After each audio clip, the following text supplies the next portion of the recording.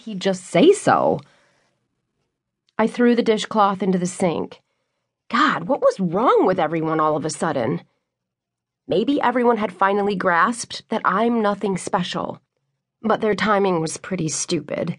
Stupid as hell, to be exact. Why couldn't they have figured that out 5 months sooner?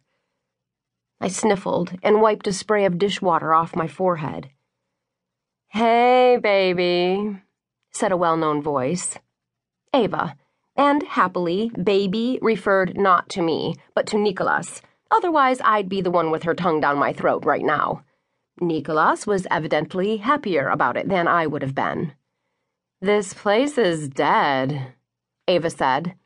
Thankfully, the public exchange of bodily fluids had stopped, allowing Ava to speak. "Nicholas and I are just standing around like mannequins in a shop window," I replied. She sat opposite me on a bar stool. "So, why don't you come to Sophie's party?" Did I mention that Ava and Alex were getting to be good friends? They shared the same hobby, schlepping Amelie someplace where Amelie didn't want to go. "I can't leave Nicholas here all by himself," I said. "How long's your shift?" I glanced at the clock over my shoulder. 9:30 p.m. 2 more hours. Why? "At the end of your shift, I can help you finish up and close so you can come," she said. "I'll be here anyway."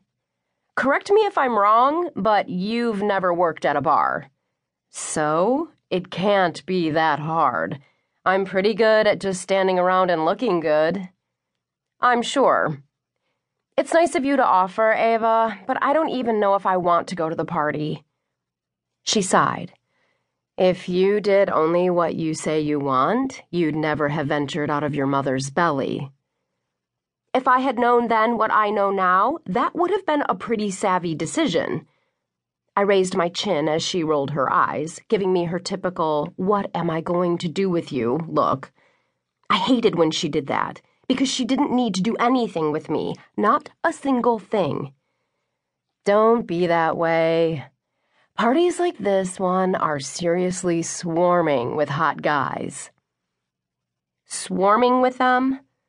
I knew of one hot guy, more than enough for me, and he was exactly the person I would see if I went to the party.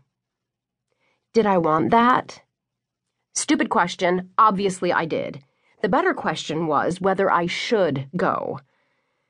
"That may be," I said, "but even if you rattled off 20 compelling arguments, you'd still be out of luck because I don't have a costume." "You don't need a costume."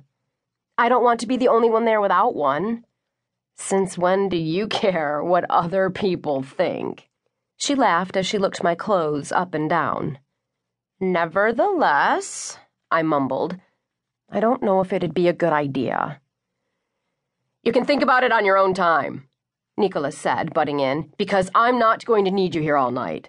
Once the last group is taken off, I'm closing. No one else will be in tonight." I thought about the stack of books waiting for me in my dorm room. "Are you sure?" I asked. "Yes, I am. If anything changes, my sweetheart here and I will have everything well under control. Isn't that right?" he said, winking at Ava. I shrugged. "Okay, if you're okay with it." "I owe you one." "Don't worry about it," he said. "Have a good night, Amelie." I thanked him and dried my hands on my apron. I made it back to the dorm 20 minutes later, immediately dropping my messenger bag on the floor.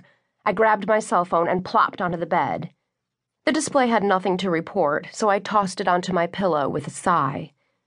Why wasn't he freaking talking to me? Had something happened I didn't know about? The whole thing seemed totally odd to me. What was he doing right now? Presumably, he was chatting up some other, much prettier girl to spend the night with. Someone who didn't act like me. I moaned in frustration.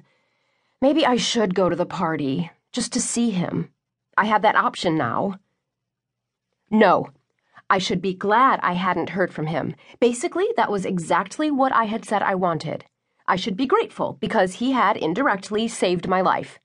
That's right. Okay, I was resolved in my decision. I would definitely not go. Or should I? No. Period. Over.